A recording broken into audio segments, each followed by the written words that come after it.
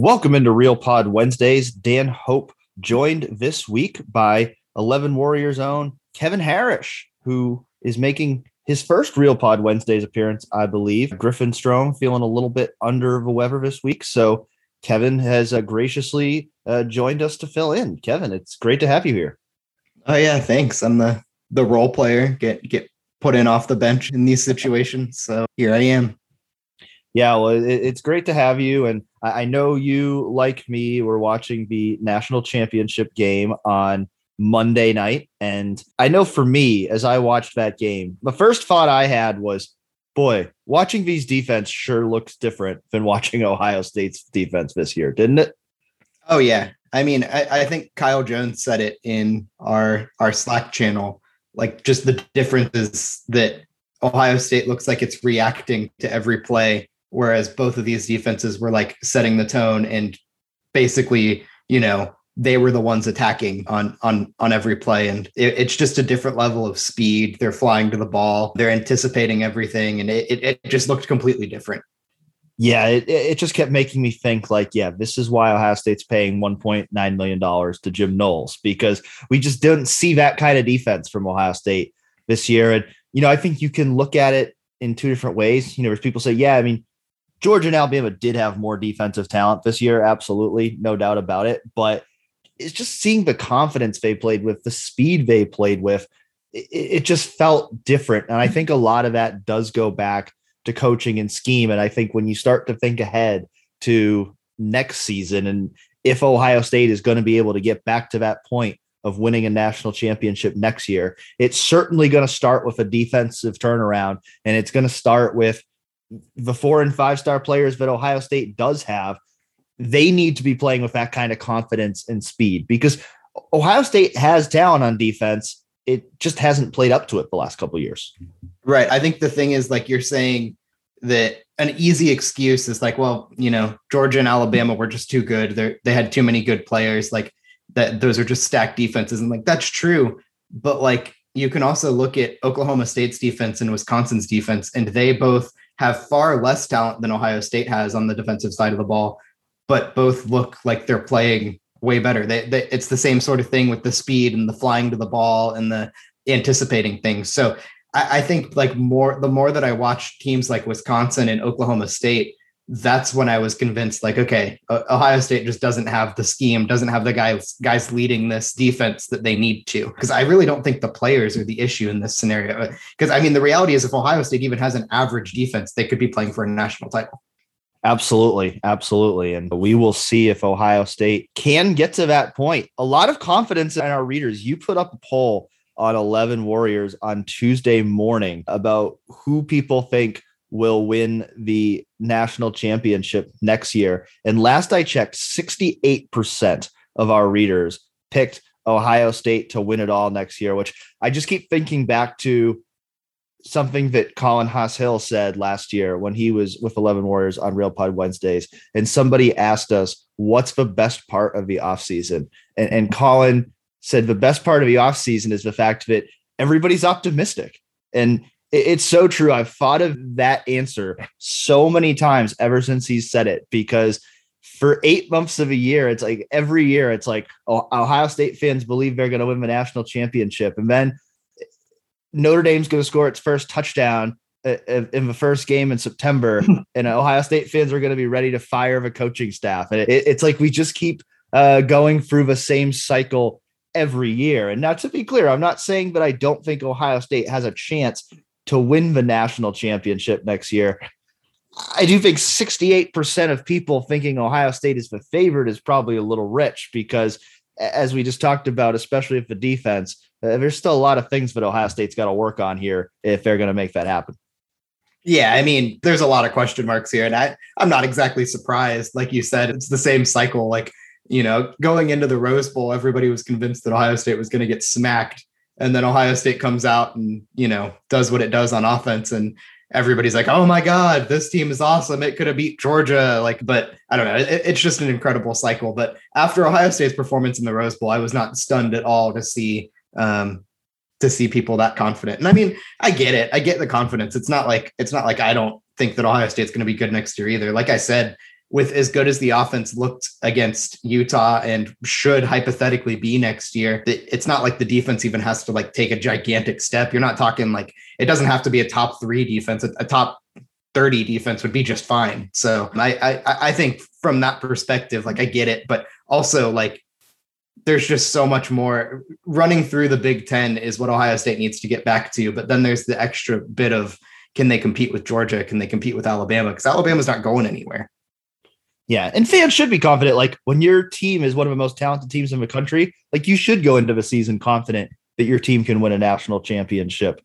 But, like you said, I do think, you could see that disparity last night of like the way these two teams are playing. Like I came out of that game thinking nothing less than what I went into that game thinking, that those were the two best teams in college football this year. I mean, Ohio State might have had the best offense in college football, but I did not watch that game and think Ohio State would have beaten either one of these two teams. Maybe, they might have beat Cincinnati. They might beat Michigan again if they played again, but I did not come out of that game thinking, Ohio State would have beaten either one of these two teams. I think those were the two best teams in the country, and Georgia certainly played better in that game. But, you did make the point about, coming out of a Rose Bowl, and, that goes to one of the questions we were asked this week. Do you think there's such a thing as a post-bowl win momentum? And I've kind of gone back and forth on that because, like, I think there is, but I also think that's more rooted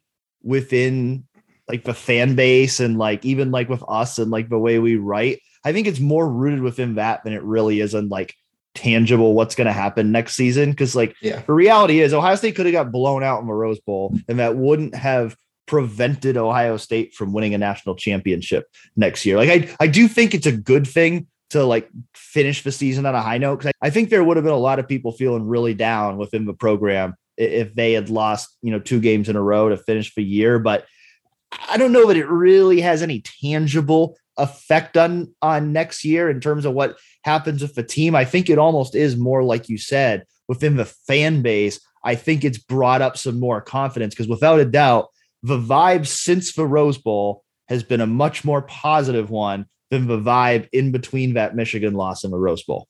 Yeah, I think if there is any momentum, it comes from, and I got a lot of heat for this, for talking about it in the Skull session where people were like accusing me of not caring about the Rose Bowl and stuff like that. But I honestly think that the opt-outs are a net benefit to Ohio State in the long run, because the reality is Ohio State was going to be like Garrett Wilson and Chris Olave were never coming back. And so the reality is Ohio State was going to have to play those guys at some point anyway. And so with both of them opting out and not really even practicing, not getting those game reps against a very good Utah team, you really got that look at what this offense is going to look like next year for the most part. I mean, you still had a few seniors, Thayer Munford was out there and stuff like that. So the offensive line is going to look a little different. Not Luke Farrell, Jeremy Ruckert was out there. So it is going to look a little different, but for the most part, like you got a preview of what the offense next year looks like. And those young players got reps. And so from that standpoint, like, yeah, that has to give you a little confidence. Like, okay, this is what our offense is going to look like next year. And we also have a full spring, a whole fall camp to even get better than what we saw against Utah. So I think from that standpoint, young players getting bowl practices and stuff like that, there absolutely is momentum that like Marvin Harrison Jr. like came out and looked awesome in pretty much his first start. And I think you've even seen that in the past with like Jeff Okudah. He had a great Cotton Bowl that one year, but I don't think that it really matters all that much if they won or lost. I think it has a lot to do with individual players more than even just the outcome. Yeah, I think that's a really good point. And that was another thing I was thinking about watching the game on Monday night, because we saw once Jameson Williams went down for Alabama, they had to rely on a lot of freshman receivers, much like Ohio State did in the Rose Bowl. And those guys didn't step up in the same way we saw Marvin Harrison Jr. step up in the Rose Bowl. And now, granted, Georgia's defense is a lot better than Utah's defense. Georgia did not have a converted running back playing cornerback. So it's not the same situation. And so it's a little bit too simple to equivocate it and say, well, this proves Ohio State's backup receivers are better than, Alabama's backup receivers, or this proves CJ Stroud's better than Bryce Young. That's simplifying things because they were two different games. But I think, to your point, it does absolutely give those guys like Marvin Harrison and Emeka Ibuka to make some plays in that game, some tangible momentum. I mean, it certainly shows us just how good Jackson Smith and Jigba is. And I think, watching that game last night, I mean, my other thought, I mean, first of all, just, a really unfortunate break for Jameson Williams. I know, you talk about us getting heat. I know some of our listeners are sick of hearing us talk about Jameson Williams, so we won't get into that too much, but, certainly wish him all the best after his injury on Monday night. And, I think that right there, to me, it's like, as soon as I saw that, it's like, well, that's why Chris Olave and Garrett Wilson didn't play in the Rose Bowl. And I know I tweeted about that, and some people didn't understand my tweet. I was not saying that I think players should opt out of the national championship game. That's not where I was going with it. But I think that was another reminder of why guys are likely to continue opting out of non-playoff bowl games, because Jameson Williams, a lot of people are talking about him as a top 10 draft pick. And if that was a significant injury he saw on Monday night, as of the time we're recording, there hasn't been a diagnosis of an injury, but that could potentially have a really adverse impact on his draft stock. And that's what Garrett Wilson and Chris Olave wanted to avoid. Yeah. I mean, like, the reality is, I think that there's a perception that's like, well, you can always heal from an injury. You can always come back from it. And I think that's true to a point. And I think most guys who do suffer injuries, especially like late in their college careers and stuff like that, like most guys in modern medicine is really good at getting guys back from injuries, but it's still going to hurt his draft stock. He's still, I mean, if he was projected as a top 10, top 15 pick and he falls even, late first round, God forbid the second round or whatever, that's still like millions of dollars in earnings over a rookie contract that you're talking about. Like, it's significant money that it's costing him, even if he does bounce back, even if he has a Hall of Fame career, like, I don't know, it's not insignificant. And when you basically can only make you have a given time frame where your body can make this sort of money, and you really don't want to sacrifice it that early, who knows? I'm not going to wish this on him, but that could have been a career altering injury. We've seen that before. And so I totally get it. I totally get why guys opt out. It makes all the sense in the world to me. Likewise, I totally understand why guys would want to play too, but I just think it's the reality. And I think that it's a situation that is not going away, and people are going to have to learn to respect those decisions. Yeah, hopefully JMO will make a full recovery, and whatever he decides to do, whether that's return to Alabama for another year or go to the NFL, I hope everything works out for him. I am a little bummed now because I'm pretty sure this means we're not going to get to see him run a 40-yard dash at the NFL Combine. And I was very interested to see how fast he was going to run, because I think he would have run very fast. Yeah, when he was at Ohio State, I called him Ted Ginn Jr. for a reason. So he was very fast, and it was always fun to watch him run. One other thing that we learned after the national championship game on Monday night was where Ohio State finished in the final polls. And Ohio State finished 5th in the final coaches poll, but 6th in the final AP poll. And I think this is a stat we should highlight, that Ohio State has now finished in the top 6 8 years in a row. And to put that in perspective, no other school currently has a streak of more than 2 years in the top 6. Now, Bama has been in the top 6 for 7 of the last 8 years. The one year it was 2019 when it finished 8th. So, Bama's had very similar consistency, but, I think just to highlight the fact that things have been pretty good for Ohio State. The fact that Ohio State has very consistently been one of the best teams in the country throughout the college football playoff era. Obviously, Ohio State wants to get back to that number 1 spot, and it hasn't been there since the first college football playoff. But the fact that year after year, Ohio State is finishing among the top 6 teams in the country just shows you the level of consistency within this program that, other than Alabama, nobody else could match. Yeah, I think it used to even be Alabama and Clemson, and then you saw what happened to Clemson this year. So that'll be interesting to follow too, that entire Clemson, what happens with Clemson with Venables gone, and really just that entire team kind of having a new look. But yeah, in terms of Ohio State, like, I think it's hilarious when you really break this down. Like, this year, when they finished number 6 in the country, is like one of the worst Ohio State football seasons since like 2011. Like it's like the worst season in a decade, and they finished the season number 6 in the country. And in the coaches poll, they were the highest ranked non-playoff team. So like, just the perspective there is hilarious. Like Ohio State fans are really pissed off. We're talking about like fire everybody, and this is the number 6 team in the country. Right, like Baylor, who finished one spot ahead of Ohio State. I saw that Baylor finishing 5th. That's their highest ranking ever.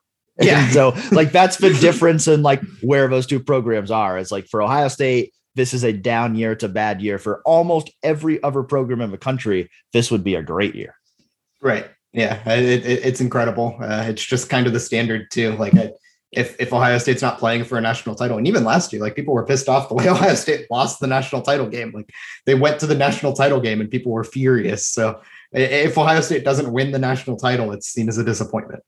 Now, speaking of high standards, Ohio State had the number 1 offense in the country this year, and it fired its offensive line coach. The biggest news of the past week from an Ohio State perspective was Ohio State fired Greg Studrawa, and then on Tuesday announced that it had hired Justin Fry, who was previously the offensive coordinator at UCLA, as the offensive line coach and the associate head coach for offense. So again, we're talking about high standards. I think that speaks to the high standard right there, because by and large, if we look at Greg Studrawa's tenure, his offensive lines were typically among the best in the country. I mean, I think for the most part, Greg Studrawa did a great job as Ohio State's offensive line coach. He had 2 Remington Trophy winners. He had numerous first-team All-Americans. He had, a bunch of players who've gone on to the NFL. I mean, you've had guys like Thayer Munford and DeJuan Jones who came in as lower-ranked recruits, and that he has developed into a high-end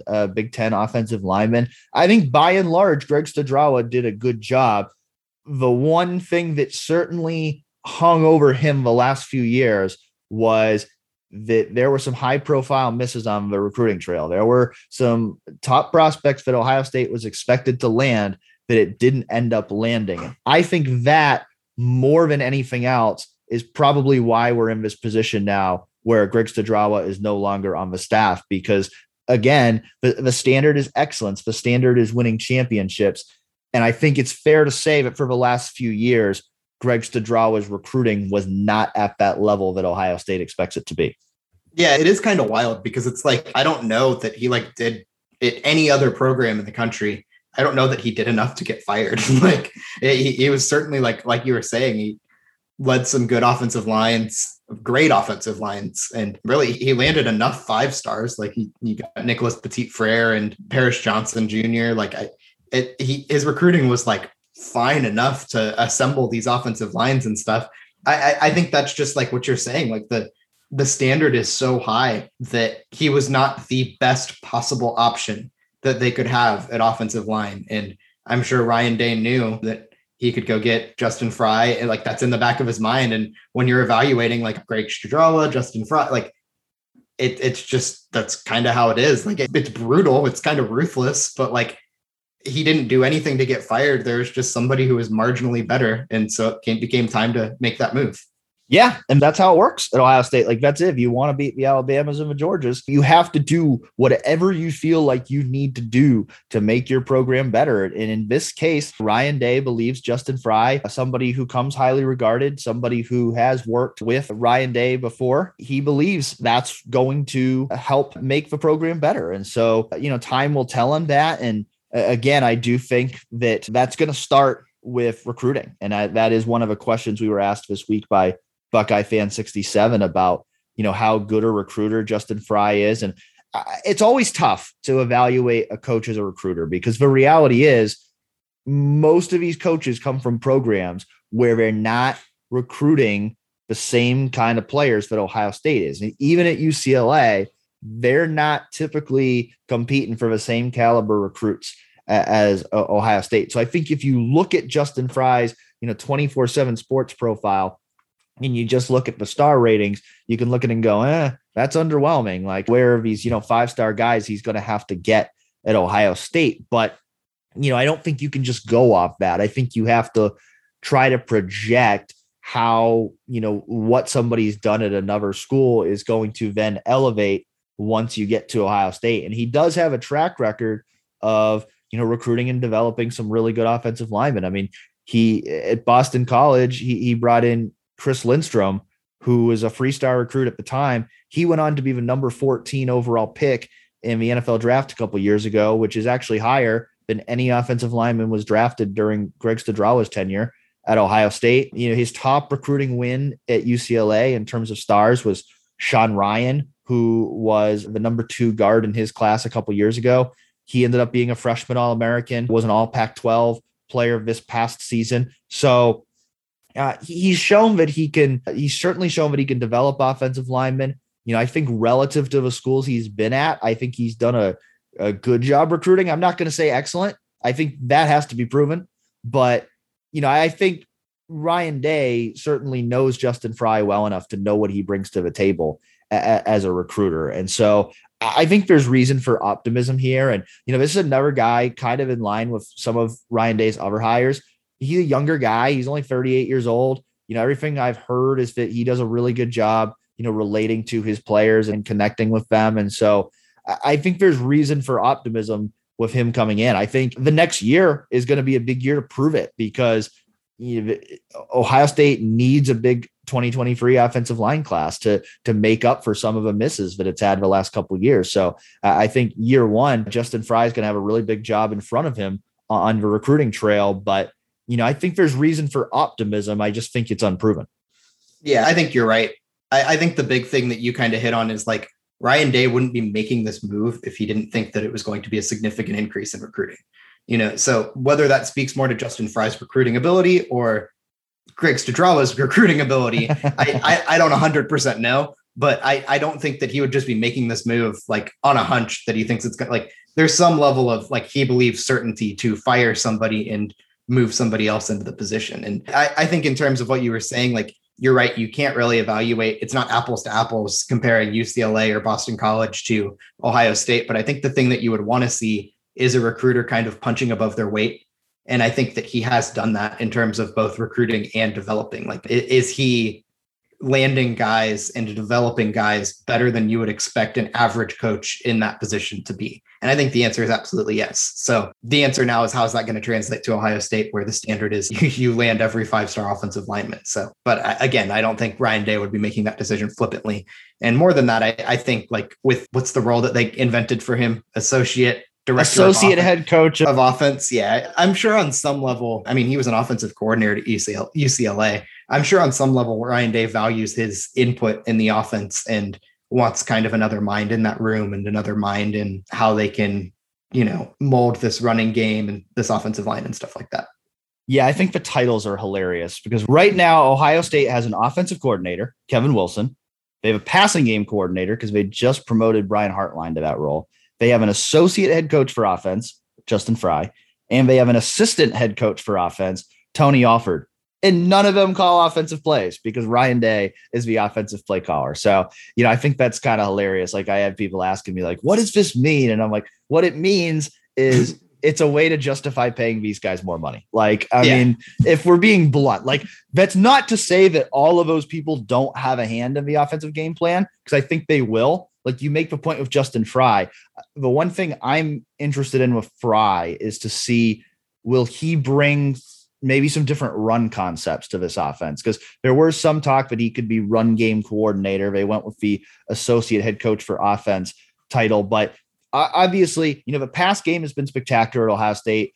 The run game had some issues in big games this year. And I know, even just reading people like Bill Landis from The Athletic, I know he's talked a lot about how, the run game was very predictable this year. And, they were doing a lot of same things that weren't working. And, I actually, suggested to our Kyle Jones that I think something that I think a lot of you would like to read would be looking at UCL run game concepts and what that could potentially bring to Ohio State's offense. So hopefully he will do that. I know Alta Buck asked us this week, is Coach Frye a proponent of gap scheme, blocking, or zone? And Jones did tell me that they do some gap scheme stuff that he thinks they could potentially bring into the Ohio State offense. So I think that's the intriguing part of it is, how much influence will he have on the offense next year? How much will Ryan Day utilize his input to make changes to his offense? We can't really know the answer to that, but I think that if, Ryan Day is bringing him in with the idea of giving him some freedom to implement new things in the offense, I think there could certainly be some benefit to that as well.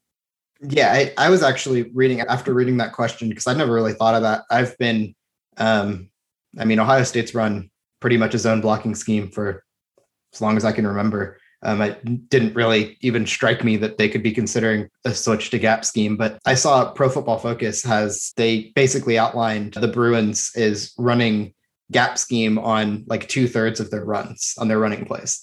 And so there's your answer there. Like it sounds like he knows gap scheme. There's also that 1/3 that is a zone blocking scheme too. So I'm very curious to see how that goes, because it very well could have been one of those things where Ryan Day is like frustrated that they can't run the ball and wants to try something else, or at least get somebody who's comfortable with really both schemes, both zone blocking and gap scheme. So it's tough to tell. For those of you who want like a very basic crash course, again, I am a 5'9" guy who could fit into kids' gap clothes probably like 4 years ago. So I'm not going to pretend to be an expert on offensive line play. But from my basic understanding, I think that gap scheme helps a lot more with pulling offensive linemen out to be lead blockers and stuff like that, which is some stuff Ohio State tried to do, especially when it was clear that, they were going to have to run the ball outside a lot of times because they weren't really having success off the middle. So I could very much see that playing into the decision to switch over, because I'm pretty certain that Greg Studrawa is almost completely a zone blocking scheme guy.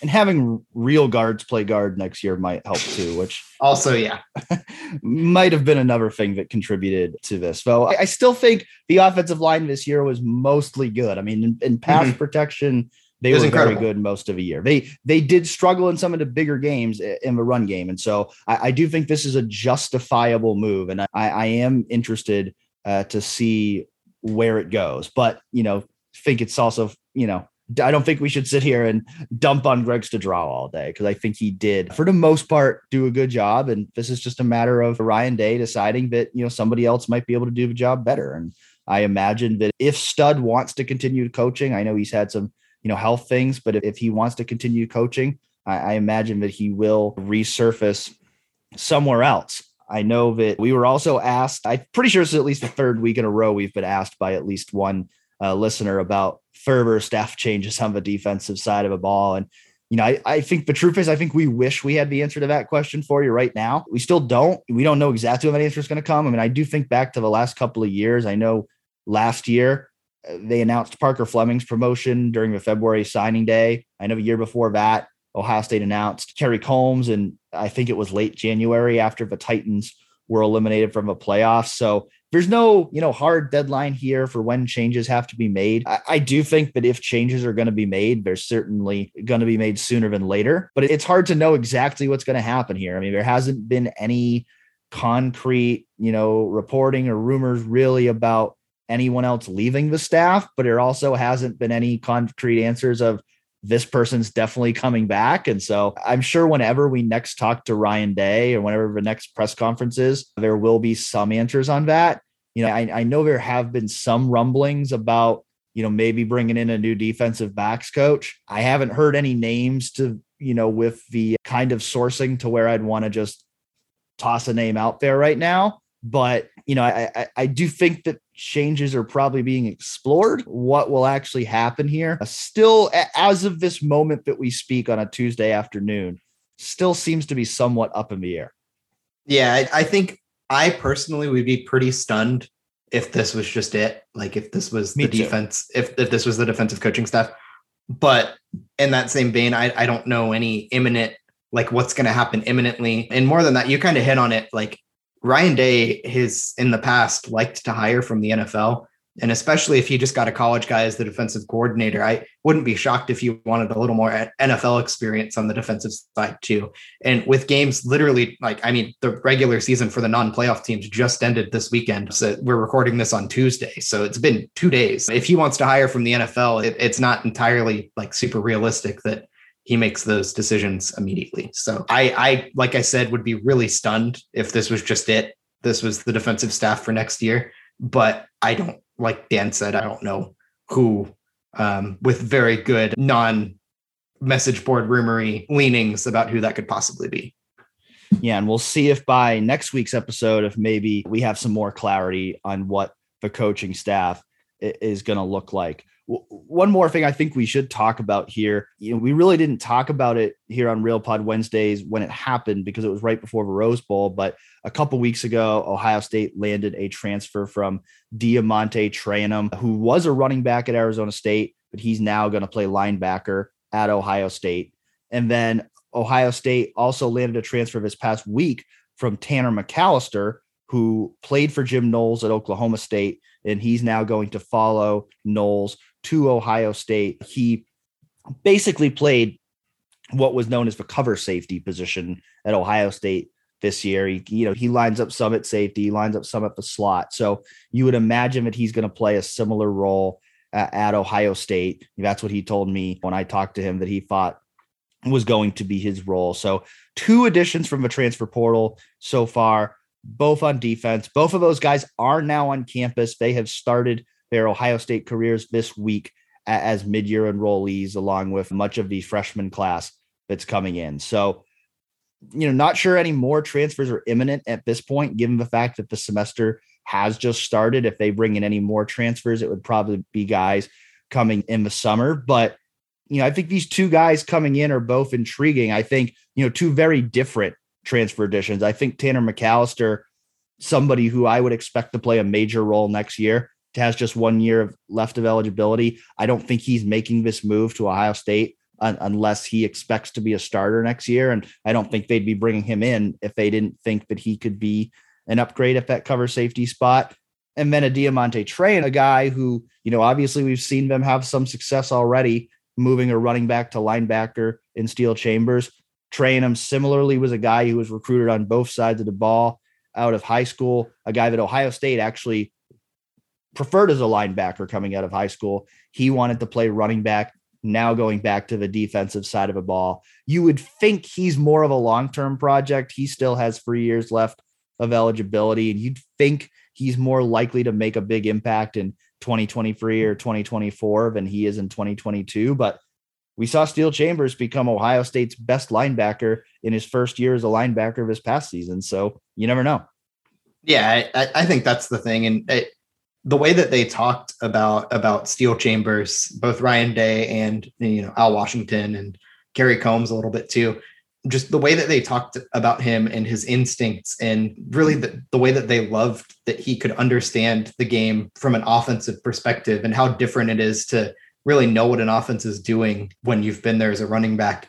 I was not actually all that stunned that they decided to make this move and bring in another running back to, convert into a linebacker. And to be clear, I think we kind of used the convert into a linebacker a little flippantly. Like, he was a very good linebacker in high school. Like, It's not like he's just like has to learn how to tackle and has to learn, like, it's not like he's that far removed from it either. So I don't think it's that insane, but I think it would be really funny is if somehow you had Cade Stover and these 2 converted running backs on the field at the same time at linebacker.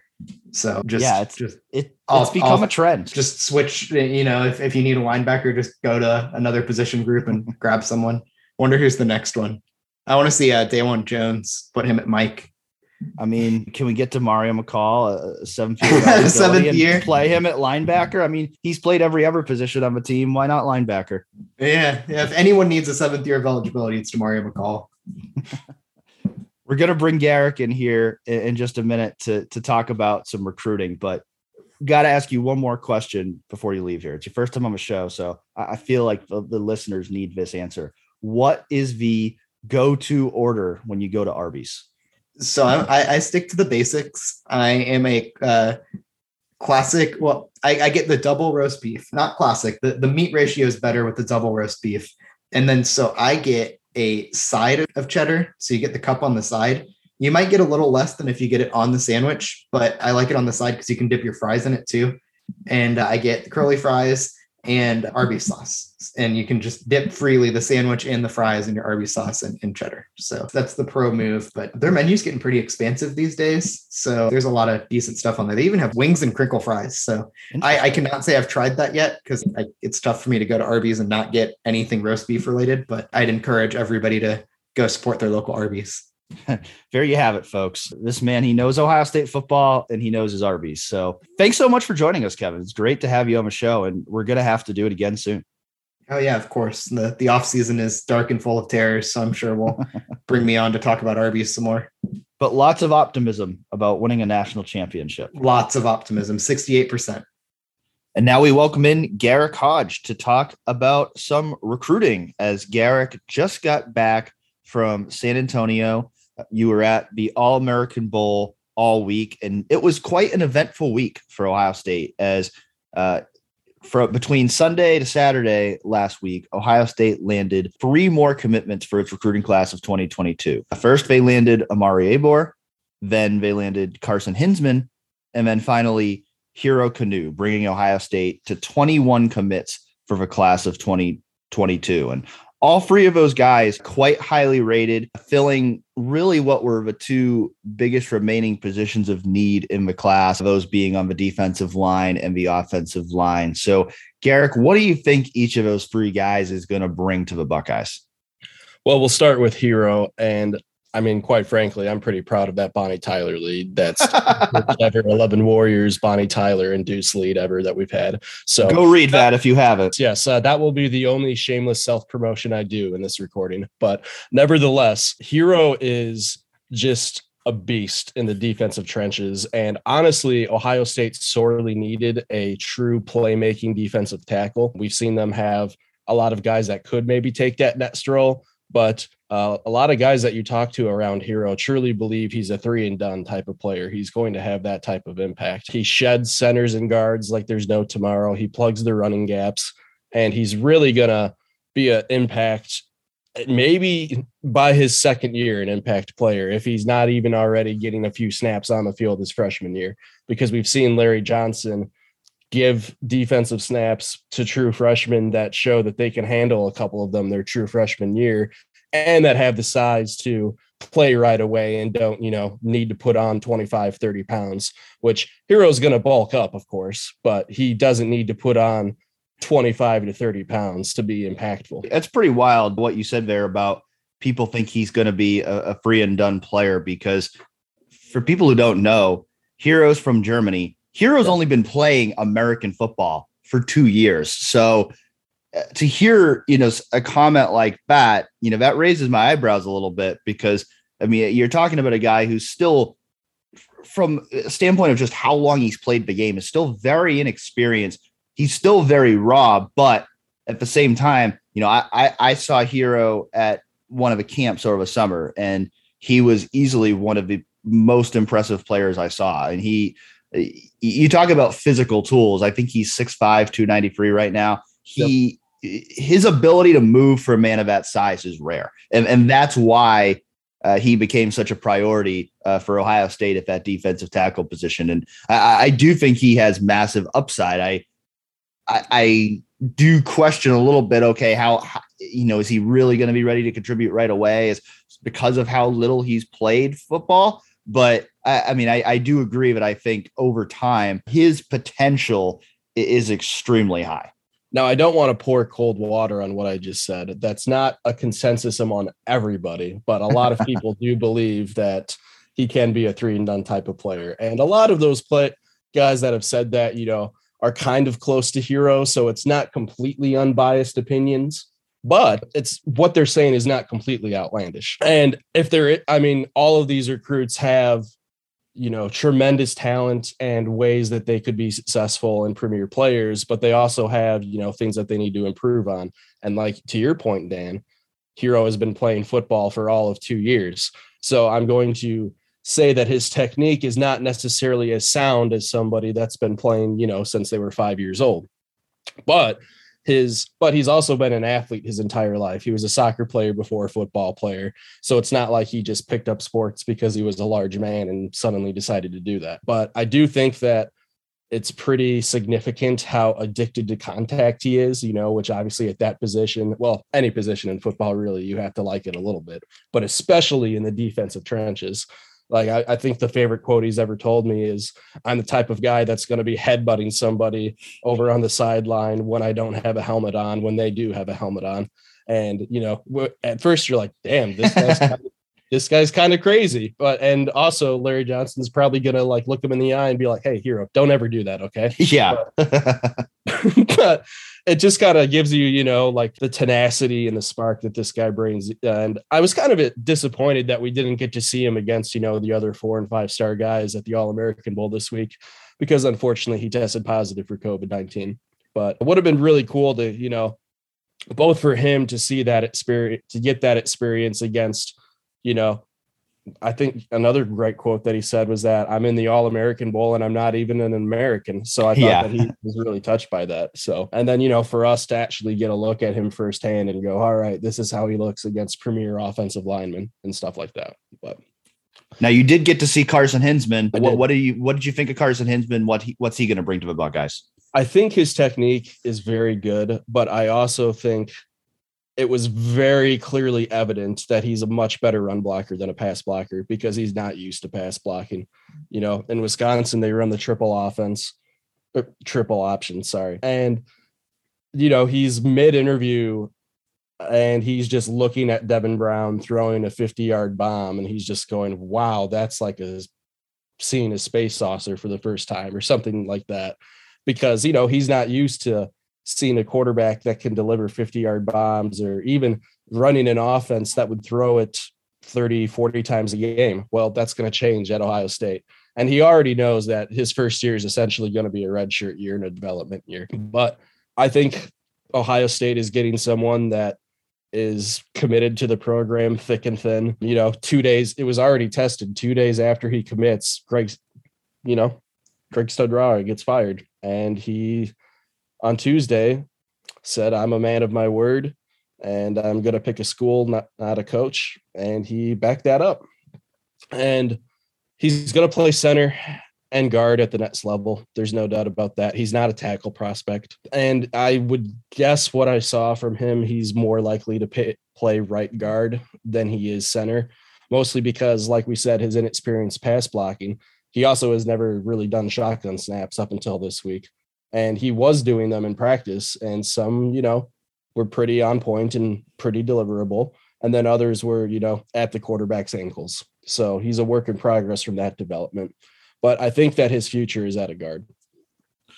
Now, Amari Abor, he's a top 40 overall prospect in the class. He was at one point, he was a 5-star. He's now a 4-star in the composite rankings, but still a really big get for Ohio State at defensive end.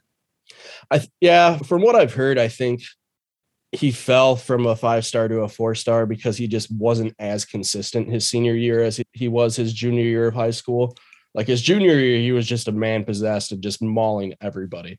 And senior year, some games he would, some games he wouldn't. And they'd like to see more consistency all around. But like to your point, great get regardless. Ohio State has been pursuing this guy for a full year, like pedal to the metal, and they landed him. Now, how extensively they've landed him, we won't know until February 2nd because he's still playing the recruiting game to this point and still saying, I'm going to still take visits. And I honestly think that until the ink is dry, I would be very wary of, penciling in Omari as because they're going to have to hold off Texas and Texas A&M because he really has kind of been flirting with those two schools all along the last couple of weeks here.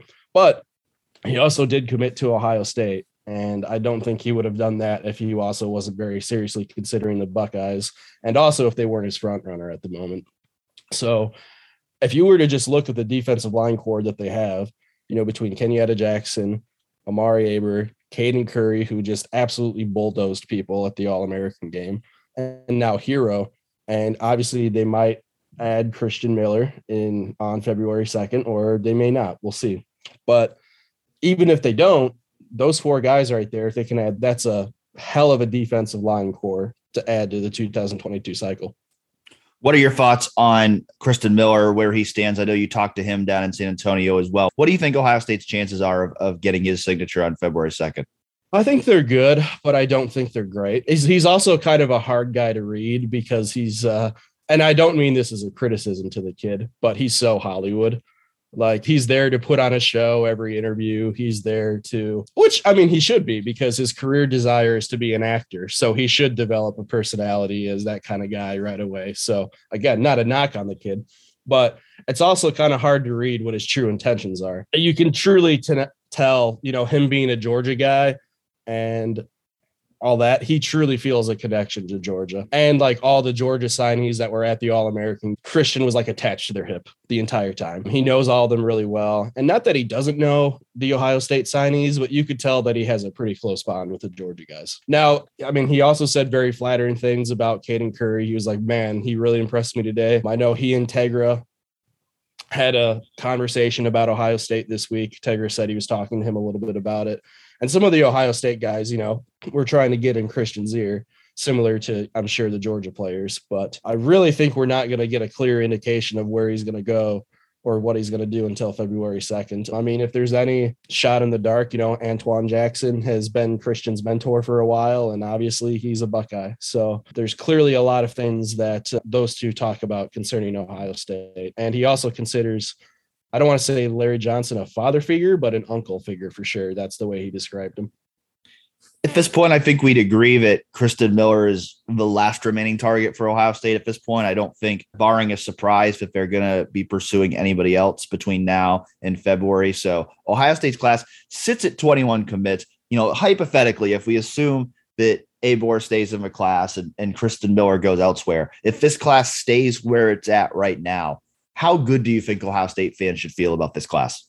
Honestly, I think pretty good, especially when you consider the fact that, you know, Jaheim Singletary decommitted and Quinn Ewers reclassified, even though he's no longer a Buckeye. They're still going to finish either fourth or fifth, depending on, you know, what other signings schools make. And to finish with a top 5 class for the third straight year, despite those two things happening, is no small feat, really. If there's one complaint, I mean, probably the secondary isn't as great as it could have been, especially with a lot of misses at that target. But as the safety position primarily. But yeah, and Terrence Brooks flipping too, that hurt him at corner. Yes, for sure. But if you know, it depends on if you're a glass half empty or half full guy. Like in October, the defensive line had nothing to it. And then all of a sudden you have 4 premier players at that position. And if we all watch Ohio State's defense from a year ago, I think we'd all agree that is their by far biggest need for reinforcements at the moment. So, and it's still, you know, a top 5 class nationally. So there's always going to be things to nitpick, but I think when you can finish with the top 5 class, you're going to take that every year. Yeah, I think they need reinforcements at a lot of places on defense. A linebacker as well, a huge position, and getting CJ Hicks, Gabe Powers, Sonny Styles being a versatile guy who could potentially play either safety or linebacker. I think there's a lot of good defensive pieces in this class, good about their future. Now, I don't think people should expect those players specifically to be the guys that are going to turn this defense around in 2022. I think it's going to be more guys who have already been in the program and gotten some experience. But certainly I think, you know, to bring in the kind of talent they're bringing in on the defensive side of the ball is something that is really important for this class. You mentioned Caden Curry and how good he looked last week in San Antonio. Anyone else really stand out to you, or any other big takeaways from the week down there? Yeah, I think Devin Brown's the real deal. I know he didn't show it in the game at all, but if you just watched him in practice, the zip that comes from his throws is incredible. That Tuesday practice in particular, excuse me, he just was tearing it up night and day. He was on point. He and all of his receivers seem to have a lot of chemistry for only knowing them outside of, you know, Keon Gray's for a couple days.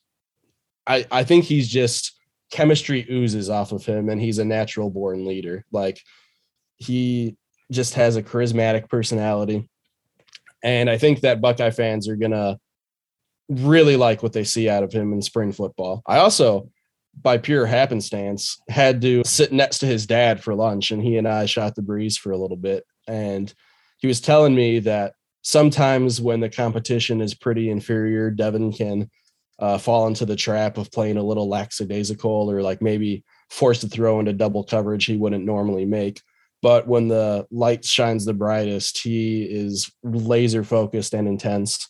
And I think the thing that really struck me the most from our conversation was Devin truly was disappointed that Quinn Ewers transferred because he wanted to beat him. He didn't, that wasn't a, oh, good, I don't have to worry about him now. It was a, well, damn, I really wanted to beat him one day. But so that's just kind of how competitive this guy is. He truly is a competitor. And I think that once Buckeye fans see the velocity of his throws that he can make and what kind, Carson Hinsman was even taken away just looking at the 50-yard bombs downfield. I think they're going to be pretty impressed with what Ohio State was able to bring in with this guy. And that's the mentality you want in an Ohio State quarterback right now, because the way Ryan Day recruits at that position, there's always going to be competition. You're always going to have to beat out other top recruits. So I think that's exactly what you want to hear from a quarterback who's coming in, that he wants to compete. He embraces the competition. He's not afraid of who else Ohio State might bring in. Yeah, absolutely. And just to elaborate a little bit more on Caden, I mean, I don't want to call the guy undersized because it's hard to call someone who's 250 pounds undersized, but he's a little shorter than most guys he's going against. And, he lines up everywhere from defensive end to defensive tackle, and it seemingly switches on every play. And yet the guy just had multiple ways to beat them. I saw him beat left tackles bull rushing. I saw him beat, guards with spin moves. And he did lose a couple of reps. I'm not going to say that he won every rep. I mean, there's one famous internet clip of him going against Tegra where Tegra threw him down like a rag doll, making the rounds on the internet. But I mean, they went up against it 2 more times and he beat Tegra in both of those reps. So the guy is extremely competitive. And in the All-American game, he absolutely hoses the left tackle and has a clear lane for a sack and just misses it, and it turns into a 9-yard gain from the quarterback. And Caden is visibly upset with himself and, doing the whole smacking his helmet thing, and all his teammates are telling him, you're good, just get it on the next play. And he delivers a sack on the next play. So I think this guy is, I don't know. It's a struggle for me to say he's underrated because, he's still a top 100 prospect in the country. So how underrated can you really be when you're given that? But like, you just watch this guy go up against tackles and guards that have 20, 30 pounds on him, and he's just beating them badly sometimes. And it's pretty impressive to see how developed he is for his size and his age. You mentioned Tegra. We talked about Carson Hinsman. One question we got from a listener was, how do you think the 4 offensive line recruits project in terms of tackle versus guard and center? You talked a little bit about that with Hinsman. You think he's probably going to guard. I know you also saw George Fitzpatrick last week, and then Avery Henry as well. With those other 3 guys, Tegra Shabola, George Fitzpatrick, Avery Henry, what positions do you see them playing at Ohio State? George, I think it could go either way. George was rotating in at both left tackle and left guard. George didn't have the best day on Saturday, got beat pretty badly at tackle a couple times, but his profile fit, he could do just fine at left tackle in college or right tackle, either one. He has the size. He's about 280, 285 right now, and he's got the frame, and he's got the size you want and the technique you want for that position, even though he's going to need some refinement, and it might take a few years to get him to that point. Tegra, it's not impossible he can play tackle, but I see him more as a guard at this point. He's definitely going to need some refinement on his technique. The good news with Tegra is the mean streak is definitely there. Like, you can just tell after every rep, he is just absolutely getting after it with everyone. But the technique needs a little refinement because it just seems like he has a tendency to try to just throw people on the ground or just throw people. And you do that and you're going to get a quarterback hurt at some point by throwing a defensive lineman into them mistakenly. And I just think, just based off his profile, he might be better off at a guard. And that's not to say he couldn't play tackle, but I would say that he's more best suited for guard at this point in time. And Avery Henry, I just think he's a tackle just by his size alone. I mean, even though he's 305, 310 now, and he lost over 60 pounds this year, I think tackle is what's best suited for Avery Henry. But again, I'm not saying he's DeJuan Jones, but he may have to take the DeJuan Jones path to where he's a developmental tackle, and it may take 2 to 3 years for that to really turn into gold. Another question we got about offensive linemen is, really who might Ohio State be going after in the 2023 class? Because I think when I look at 2023, to me, that is the number one read right now. We talked earlier in the show of Kevin about Justin Fry, the new offensive line coach, and what he's going to have to do as a recruiter. And to me, that's number one on the list, because I think you look at next year, if they lose Paris Johnson, we still don't know exactly what DeJuan Jones is going to do. But if you assume that neither one of those guys is going to be on the roster in 2023, I mean, you just talked about it, there's a good chance that more of these guys they're bringing in this year are going to end up at guard than tackle. And so I think offensive tackle in particular is a position that Ohio State really needs to hit on in the 2023 class. Caden Proctor is a guy that Big Ed specifically asked about. He's a 5-star guy. I think they're probably going to be battling Iowa on that one. What do you think are the chances Ohio State could land Caden Proctor, and who else do you look at as potential top offensive line targets in that 23 class?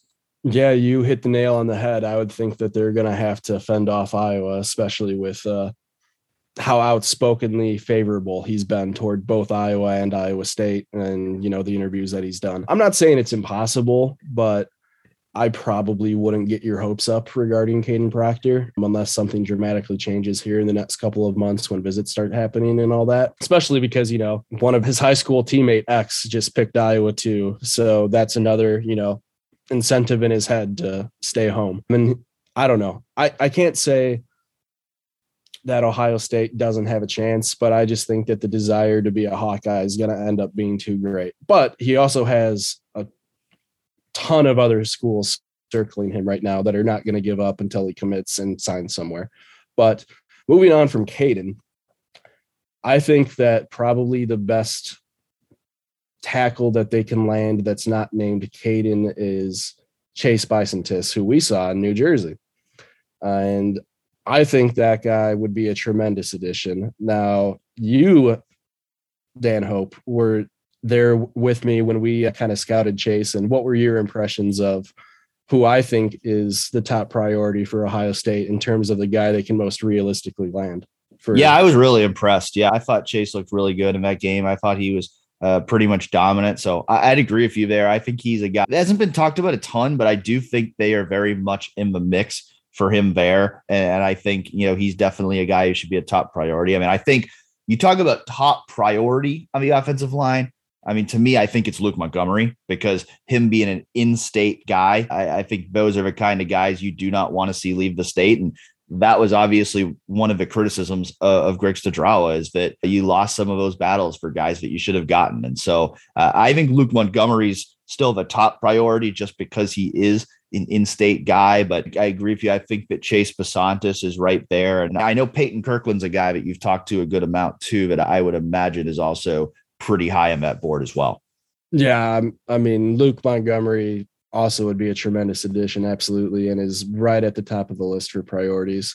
And regarding Peyton, yeah, there was, rumors that he may make a decision shortly after his visit Michigan State on November 20th. Obviously, that never came to fruition, but he's visited Columbus twice now. He seems to have enjoyed his visit both times, and when he was on his visit in November 20th, he and Sonny Styles were basically joined at the hip, and they seemed to, have a pretty good connection. And now that Sonny's officially signed and in, I think that he's going to be one of Peyton's top recruiters to get him there. And I think that Peyton is the absolutely truest definition of a true tackle. And I think that Ohio State has as good a chance as any prospect of landing him. So if you were to realistically suggest that they could get a class of Luke Montgomery, Chase, and then Peyton, I mean, that seems like a pretty great offensive line class to be. Now, they still got a lot of work to do on all three of those guys. But if you're a dreamer and a glass half full type of guy, I'm not discounting that possibility that they could land all three. Yep. And I would imagine that by the time this podcast is published, that all three of those guys have already heard from Justin Fry, even though Justin Fry was just named as coach on Tuesday. One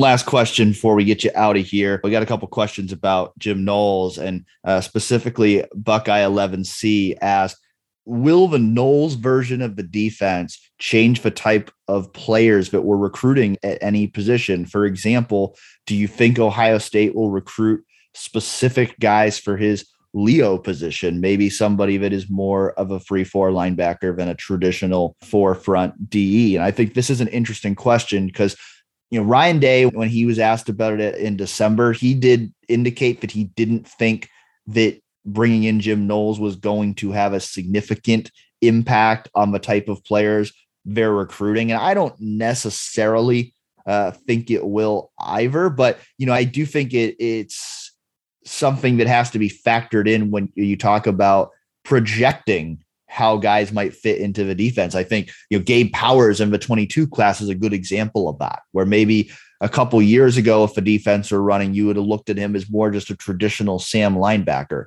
Now I think you're looking at him more of being that Leo position, that hybrid linebacker / defensive end. And so certainly I think as they, continue with this 23 class, that's something they're going to have to factor in terms of how they're recruiting guys to fit into that defense. I mean, I think of a guy like Malik Bryant, who I don't know how good a chance they have to land him, but I know they've talked to him about being a linebacker. I think he's listed as a defensive end. Maybe he's the kind of guy they would target for that Leo spot. From your talking with recruits, Garrick, have you gotten any sense on whether things have changed at all with Jim Knowles coming in as a defensive coordinator, or do you think they're still mostly targeting the same guys they would have been targeting before? I don't really think much has changed, to be honest. And thanks for stealing my thunder, because I was going to suggest Gabe Powers as a Leo. And yes, Malik Bryant would be another very good recruit that you could throw in at that Leo spot in this defense. That's absolutely correct with his skill set. But I don't really think much has changed. And I don't really think we're going to, it's probably going to be a year before we're like, all right, well, Jim is either sticking to the Buckeye traditional recruiting method or he's bringing in, a little spark of his own. And also, I think it'll be different for him in the sense that, you don't recruit to Ohio State the same way that you recruit to Oklahoma State. Like, you have to find a lot more diamonds in the rough at Oklahoma State than you do Ohio State necessarily. So it'll be probably pretty different for Jim, at least initially, to be like, all right, well, maybe I can just recruit this guy because he's a hell of a linebacker no matter where he ends up. And if he, slots in to put his hand down on the line, then cool. But so far, no, the guys I've talked to, I haven't gotten any indication to where Jim is like, all right, well, 2 months ago we were recruiting you for this, but now I really think that we may slide you here. So that may happen. I'm not saying it won't, but as of now, I don't think much has changed from a structural standpoint. Yeah, I think that's a good point you make about the difference between Oklahoma State and Ohio State too, because we get a lot of questions about how good a recruiter is this guy. And the reality is we kind of have to wait and see on that, because he's never been at a school like Ohio State where he had a realistic chance to be landing 5-star players. And so I think we have to see about that. I mean, my first impression would be that Jim Knowles is more of a coaching scheme guy than he is a recruiting specialist. But again, it's a totally new situation for him. And, we already talked earlier in the show about Tanner McAllister following Jim Knowles from Oklahoma State to Ohio State.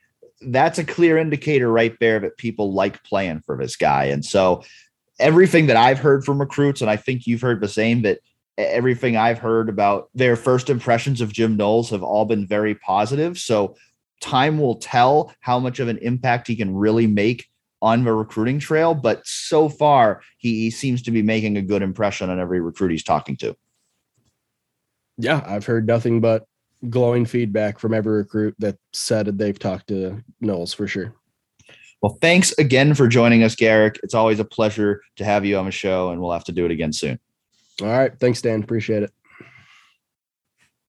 Really appreciate both Kevin and Garrick for joining the show this week. Enjoyed talking to those guys about Ohio State football and Ohio State recruiting, and we hope you enjoyed the conversation as well. And looking forward to having Griffin back on the show next week when he's feeling better, because while the college football season is now over, there's no off season here on Real Pod Wednesdays. So we'll be back next week to talk about all the latest and greatest in Ohio State sports. Hope you all enjoy the rest of your week, and we'll talk to you again soon.